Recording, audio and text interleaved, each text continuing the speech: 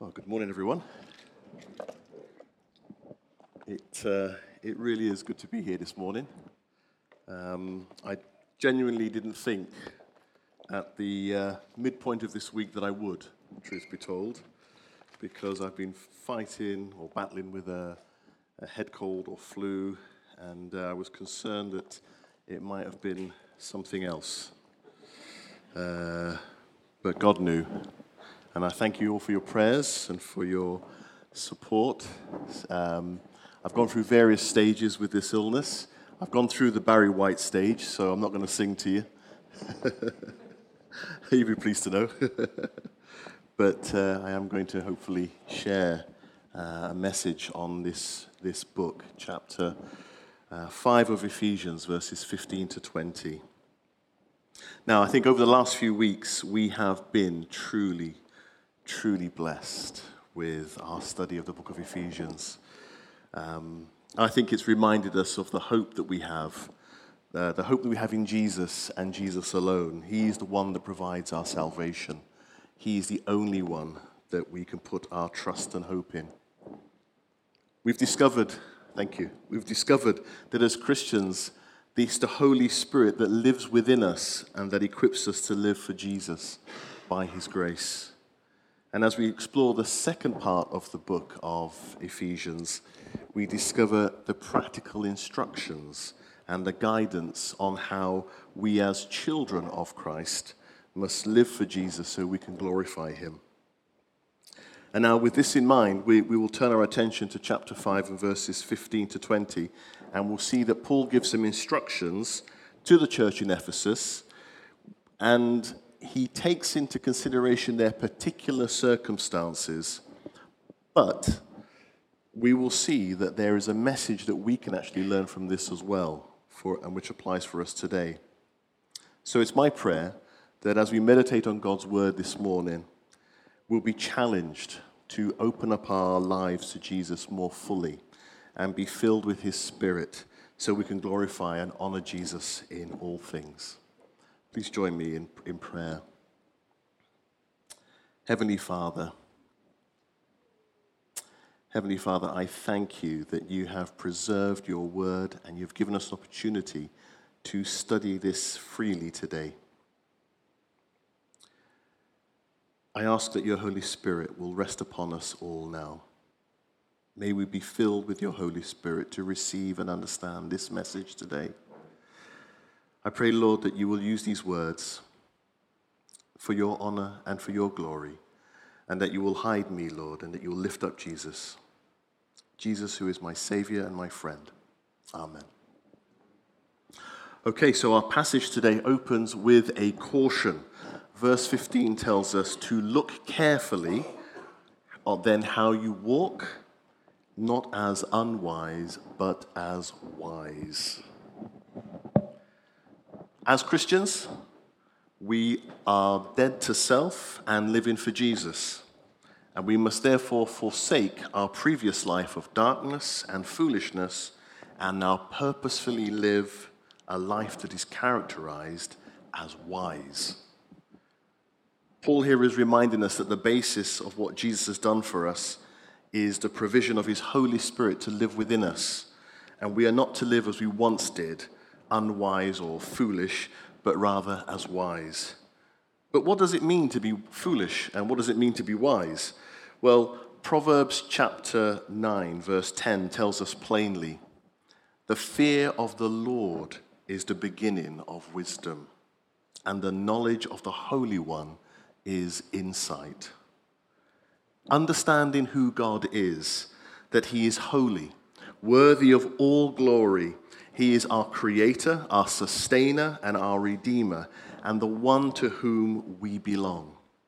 This is the beginning of wisdom in every sense of the word. In contrast, Psalms chapter 14, verse 1 tells us, "The fool has said in his heart, there is no God."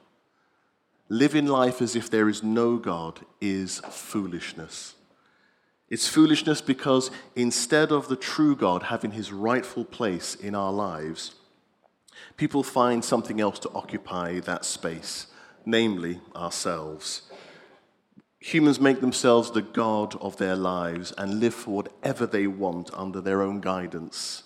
And Paul warns us that this is foolishness. This is unwise. He warns us that as Christians, we need to surrender our lives to Jesus and allow him his rightful place in our lives and no longer be characterized by living under our own guidance as if there's no God, but rather we need to be living under his Spirit and allowing him to lead us and guide us in all that we do. In short, to live as if there is no God is foolishness. And as followers of Christ, we must have Jesus in his rightful place in our lives and surrender to him continually. Now, maybe this isn't a problem for you, but it has been for me. I have lost count. I have lost count of the times I have said to God, "Great, thanks for your help, Lord. Thanks for your help in my life, but I can take things from here." And I've then taken the reins, as it were, or taken the wheel to my life, and I've just fallen flat on my face in a mess of my own creation. Yet God is so patient and so tender with me, despite my foolishness at times. Praise God that he is the God he is. Now, we saw last week in verses 2 and 8 of this chapter that Christians are now children of light, and we are to walk in Christ's love. Now, as children of God, we are no longer to walk as we once did, that is, for self and under our own strength, but rather we are to walk as children of light, grounded and rooted in God's love and living for him by his Spirit living within us. What a wonderful joy that we can experience as a result. Verse 16, making the best use of the time because the days are evil. Are the days in which we live in now evil? Yeah. Is evil something celebrated in the world today? Oh my goodness, it's shocking. Absolutely appalling. But how do we use our time? If we see that evil is being celebrated in the world, how do we use our time? How do we use this particular time? Not just the 24 hours of the day, but how do we use this era, this epoch of Earth's history that we are in? How do we use this season of life that God has blessed us with? Well, in answer to the first question, as we said, yes, it's a resounding yes. The days are evil. We saw in our Genesis studies, following Adam and Eve's example of rejecting God's instructions, humanity became increasingly hostile and corrupt. Genesis chapter 6, verse 5 tells us that by the time of Noah, the Lord saw that wickedness of man was great in the earth, and that every intent of the thoughts of his heart were only evil continually. Arguably, as we've already acknowledged, we're at that same point now. Daily we are seeing examples of man's inhumanity to man. It's just appalling and heartbreaking. Violence and evil are literally seen as children's pastimes, with the release, just the overwhelming release of more and more violent video games that children are feeding on a daily basis. We're living in an age where violence and moral corruption are actively celebrated. Confusion truly is the order of the day, with the world simply doing whatever it thinks is right in its own eyes. There's a plurality of truth that's overtaken the Western world, and the church, sadly, is seeing the effect of this too in many ways. Now, as Christians, I believe that we need to be aware of the time in Earth's history that we are living and focus our attention and efforts on what God would want us to do. There are other distractions, perhaps, which may well be noble, but really we need to keep the main thing the main thing. I believe with all my heart that we are living at a time when some of us here today will be alive to meet Jesus when he returns. Some of the events in the world that are happening right now in recent years undeniably point to the fulfillment of prophecies. And it's exciting for me to see how these things are unfolding just as Jesus told us they would in his word. But yet for many, for the unsaved, these events going on around the world are sources of terror and uncertainty, bringing fearfulness and fright to so many. One recent example that I'd like to share with you can be found in the river Euphrates. Some of you may be aware that in the last 2 years, the river Euphrates, which is actually 1,700 miles long and at its widest point close to 2 miles in width, is actually beginning to dry up at quite an alarming rate.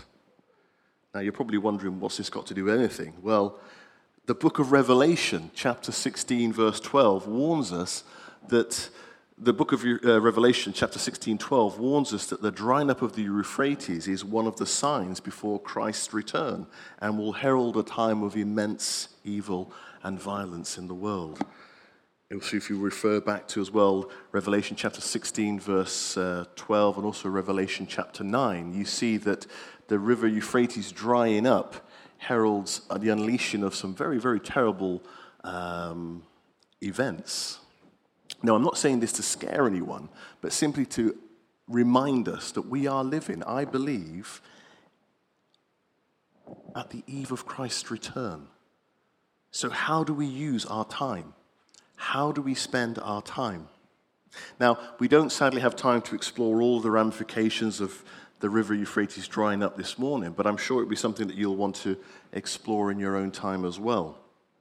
And I don't want anyone to leave here frightened. I want us to leave here encouraged that God has given us his word and has given us a whole list of prophecies to tell us these things will happen. Then I will return. So we are blessed to know what's happening and why, and praise God, Jesus will return.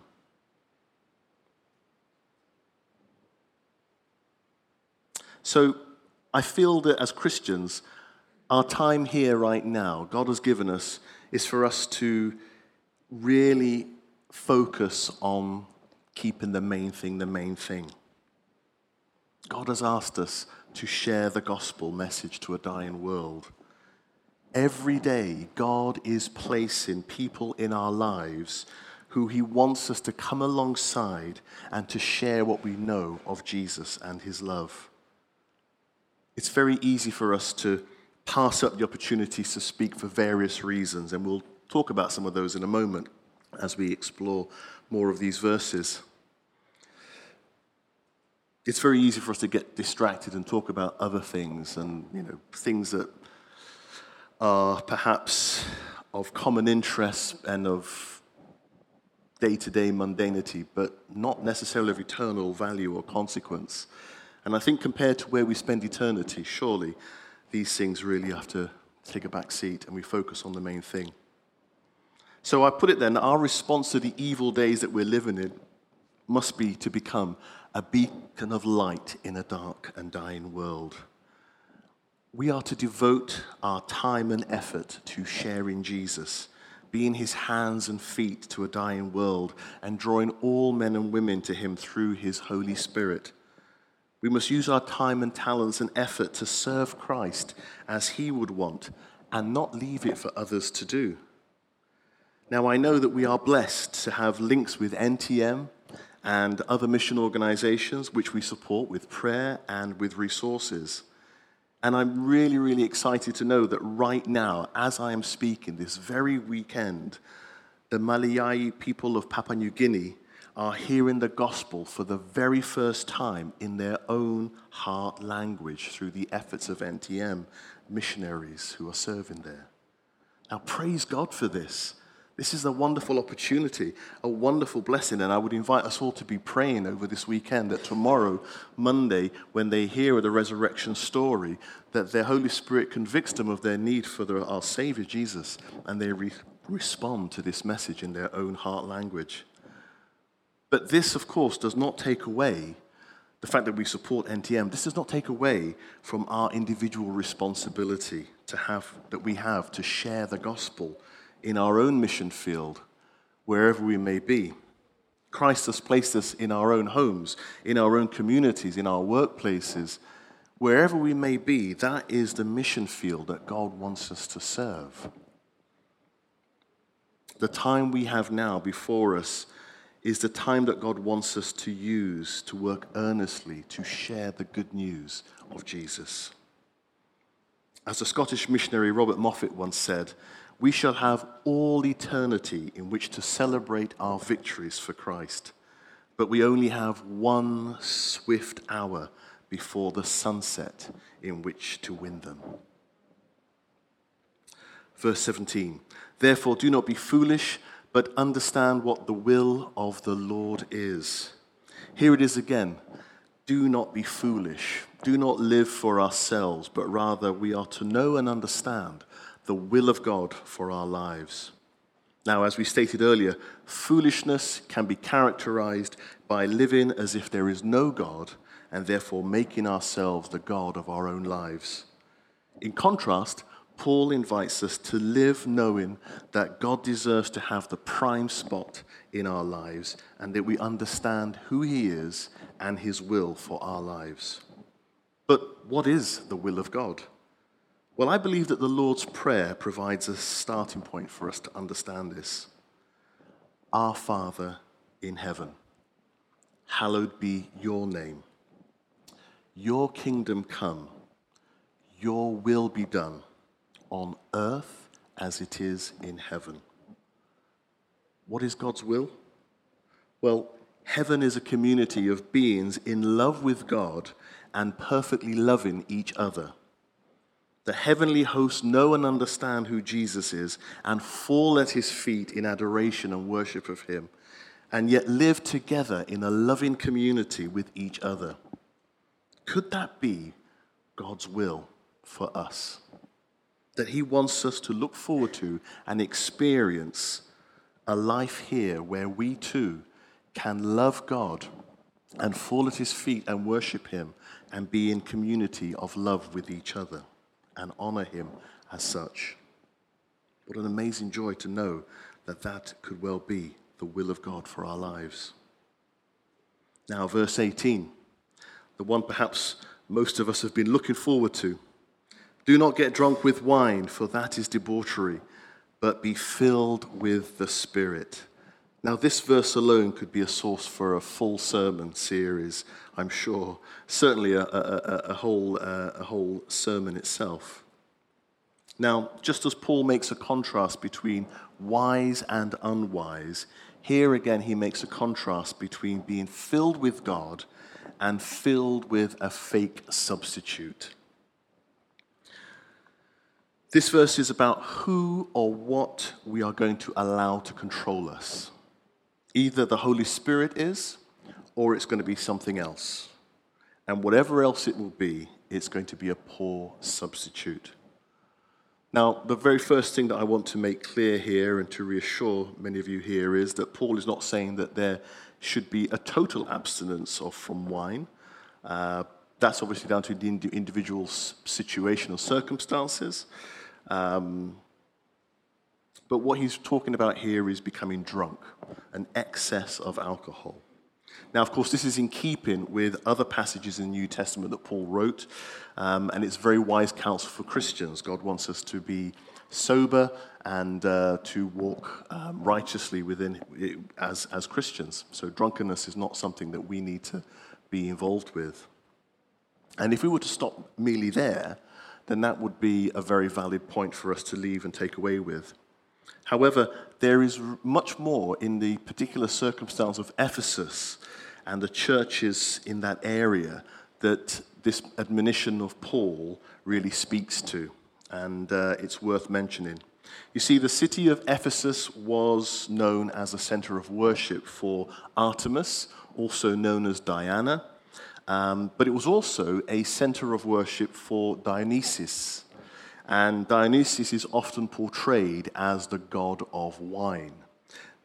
this isn't actually strictly speaking true. He was the god of wine, but wine was associated with Dionysus because of the method that followers of Dionysus used to actually get connected with Dionysus.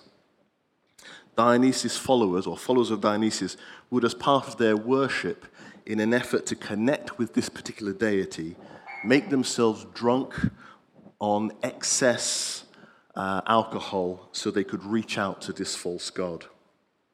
As Keener observed in his New Testament commentary, and I'll read directly from that, many people in the ancient world believed that drunkenness could produce a sort of inspiration or possession by Dionysus, god of wine.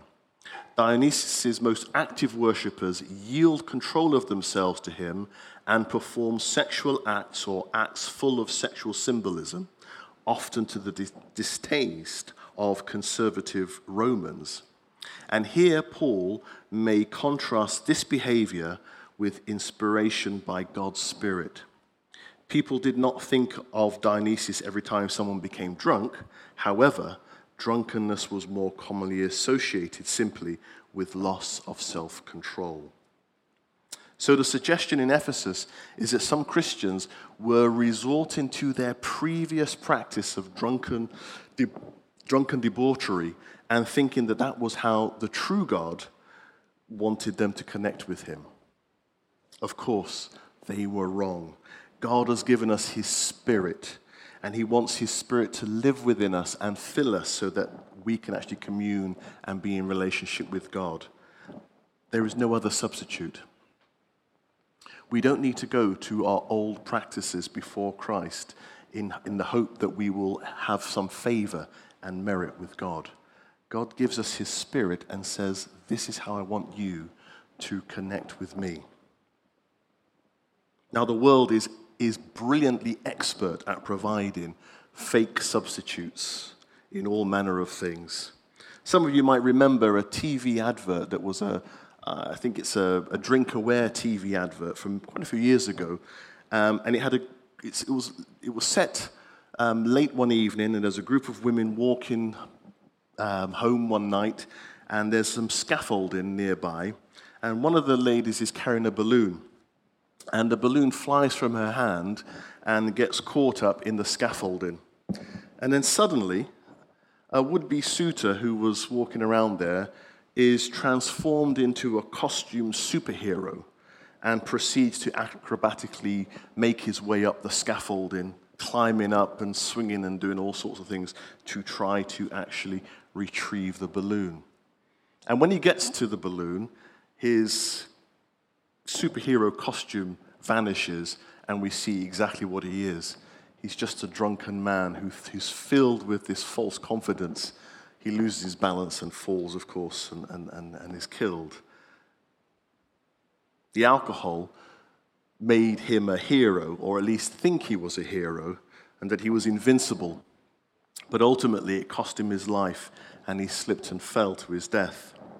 And that's what alcohol does, doesn't it? It gives people a false sense of confidence. Ever heard the expression Dutch courage?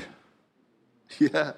Well, during the 17th century and a number of battles between England and the Netherlands, that's when the term was first coined. We're not entirely sure which side first coined it, but it's based on the observation of soldiers preparing for battle who would literally get drunk on a type of gin to conquer their fears. Perhaps we've seen examples of that today as well, where people take on some Dutch courage to feel brave enough to talk to someone at a social event or some other such thing. Earlier today, I suggested that as Christians, our desire should be to use our time wisely in the evil days that we live in to share the gospel while we are free to do so. Because a time will come when, even in our safe neighborhoods that we live in today, sharing Jesus will become a criminal act, potentially, as it is in many other parts of the world. But the reason why we don't so often share the gospel is because we're afraid, we're frightened. And if that's the case, then we don't really need to rely on any Dutch courage. I'm not suggesting that we do. But we don't need to rely on any artificial substitutes. to complete our purpose. All we need is God's Spirit empowering us from within, filling us with the courage to share the message of hope that Christ wants us to share. We should never rely on ourselves because we are empty vessels. We need to rely on the Holy Spirit and invite him in to provide us with what we need to be able to share. He alone can equip us to serve Jesus as Jesus would want. Now, what else will being filled with the Holy Spirit lead to in our lives? Well, earlier in Ephesians, we discovered that being filled with the Holy Spirit will be evident by our love. The love we have one for another as a community of believers will be astounding. Just to use this idea of lessons from alcohol or drunkenness, one more, if I may. Have you ever seen drunk friends, perhaps, talking with each other? Maybe on a TV show or something like that. Sometimes you might hear them say things like, "I love you, man. No, I love you, man." Yeah. There's this exchange almost of trying to outdo each other with this love that they have for each other. "I love you, man. No, I love you. No, I love you. No, you." And so it goes on. They seem to be literally trying to outdo each other with their declarations of love. And that's, of course, because of this freeing, if you will, that the alcohol provides for them. Friends, God doesn't want us to be filled with alcohol to be able to tell each other we love each other. God wants us to be filled with something far more amazing. He wants us to be filled with his Holy Spirit. And in so doing, that love will spontaneously come out to us and reach out within our community. How wonderful will it be to be a part of a community where love is our hallmark, our cornerstone. Love is everything that we are. Everything that we do as the body of Christ is built on love. God wants us to be filled with the Holy Spirit. God wants us to be living a life in tune with the Spirit. And the world will be shocked, stunned, and amazed to see the love of God alive and active. Today, as we celebrate our fellowship lunch, let's think about how we can allow God to provide us with what we need to be a community that really genuinely has love at its core. May we be so filled with love that our community around us sees something different, that our homes are different, the relationships between brothers and sisters in Christ is different. Love, God's love, no other substitute. God's love is at the heart of it all. Verse 19. Addressing one another in psalms and hymns and spiritual songs, singing and making melody to the Lord with your heart. Now, as I was reading and comparing Ephesians chapter 5, verse 19, I was struck with just how similar it is in nature to the words of Paul in Colossians chapter 3, verses 16 and 17. Here, Paul says, "Let the word of Christ dwell in you richly, teaching and admonishing one another in all wisdom, singing psalms and hymns and spiritual songs with thankfulness in your hearts to God. And whatever you do, in word or deed, do everything in the name of the Lord Jesus, giving thanks to God the Father through him." Both passages are a blueprint for a community that has the love of Christ at the heart of all things. As John MacArthur points out in his commentary on Ephesians, and I'll read the quote for you, "The Spirit-filled life produces music. Whether he has a good voice or cannot carry a tune, the Spirit-filled Christian is a singing Christian. Nothing is more indicative of a fulfilled life, a contented soul, and a happy heart than the expression of song."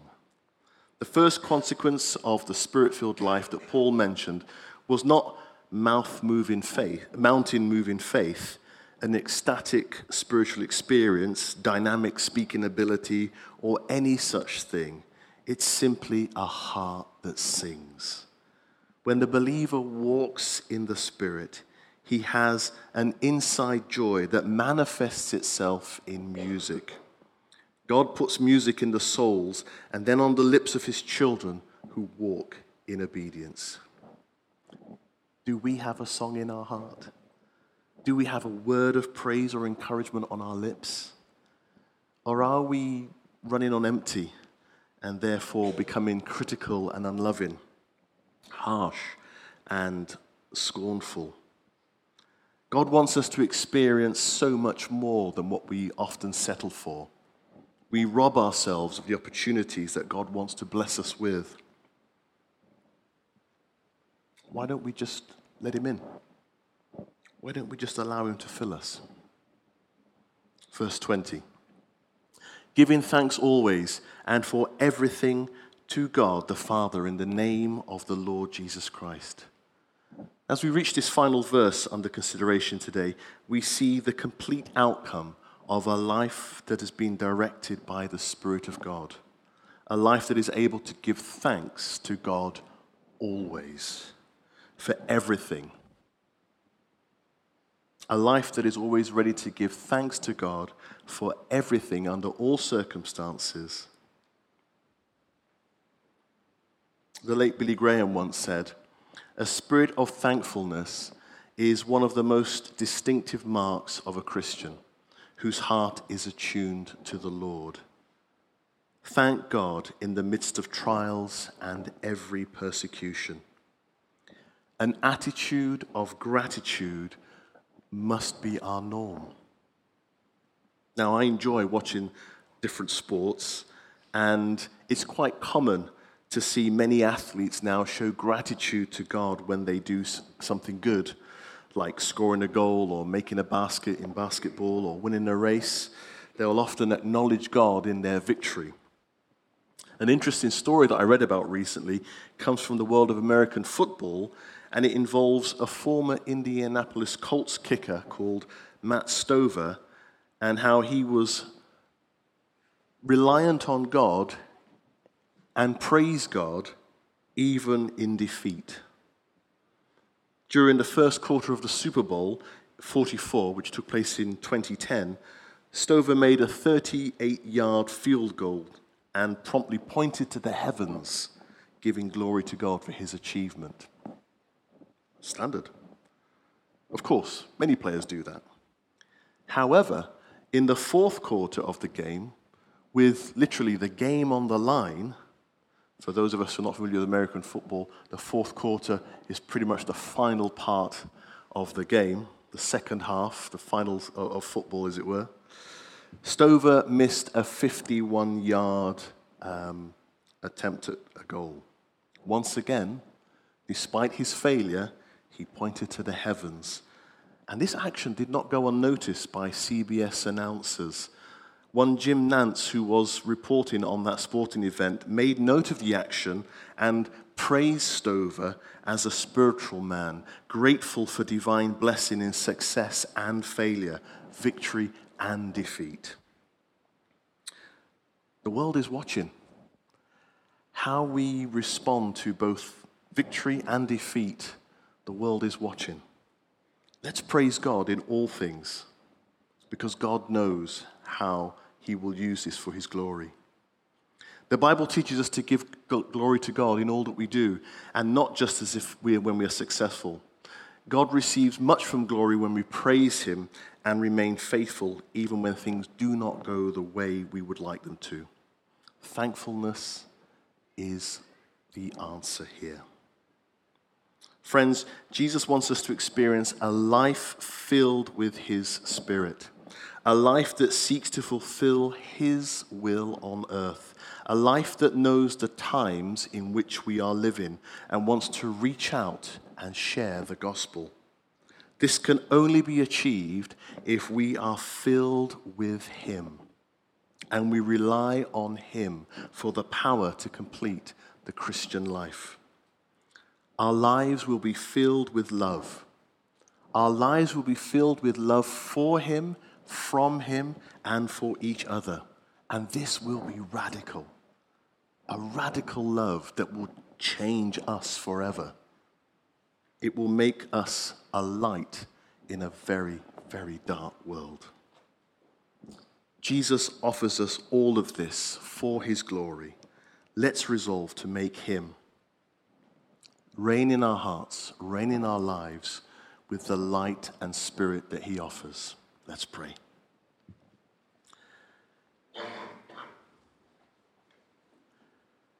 Heavenly Father, we are in awe that you love us the way that you do.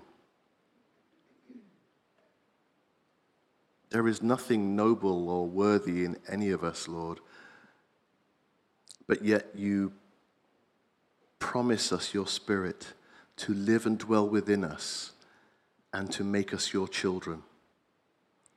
And not only that, Lord, you promise your Holy Spirit to fill us, to equip us to be able to serve you and do that which you would want us to do.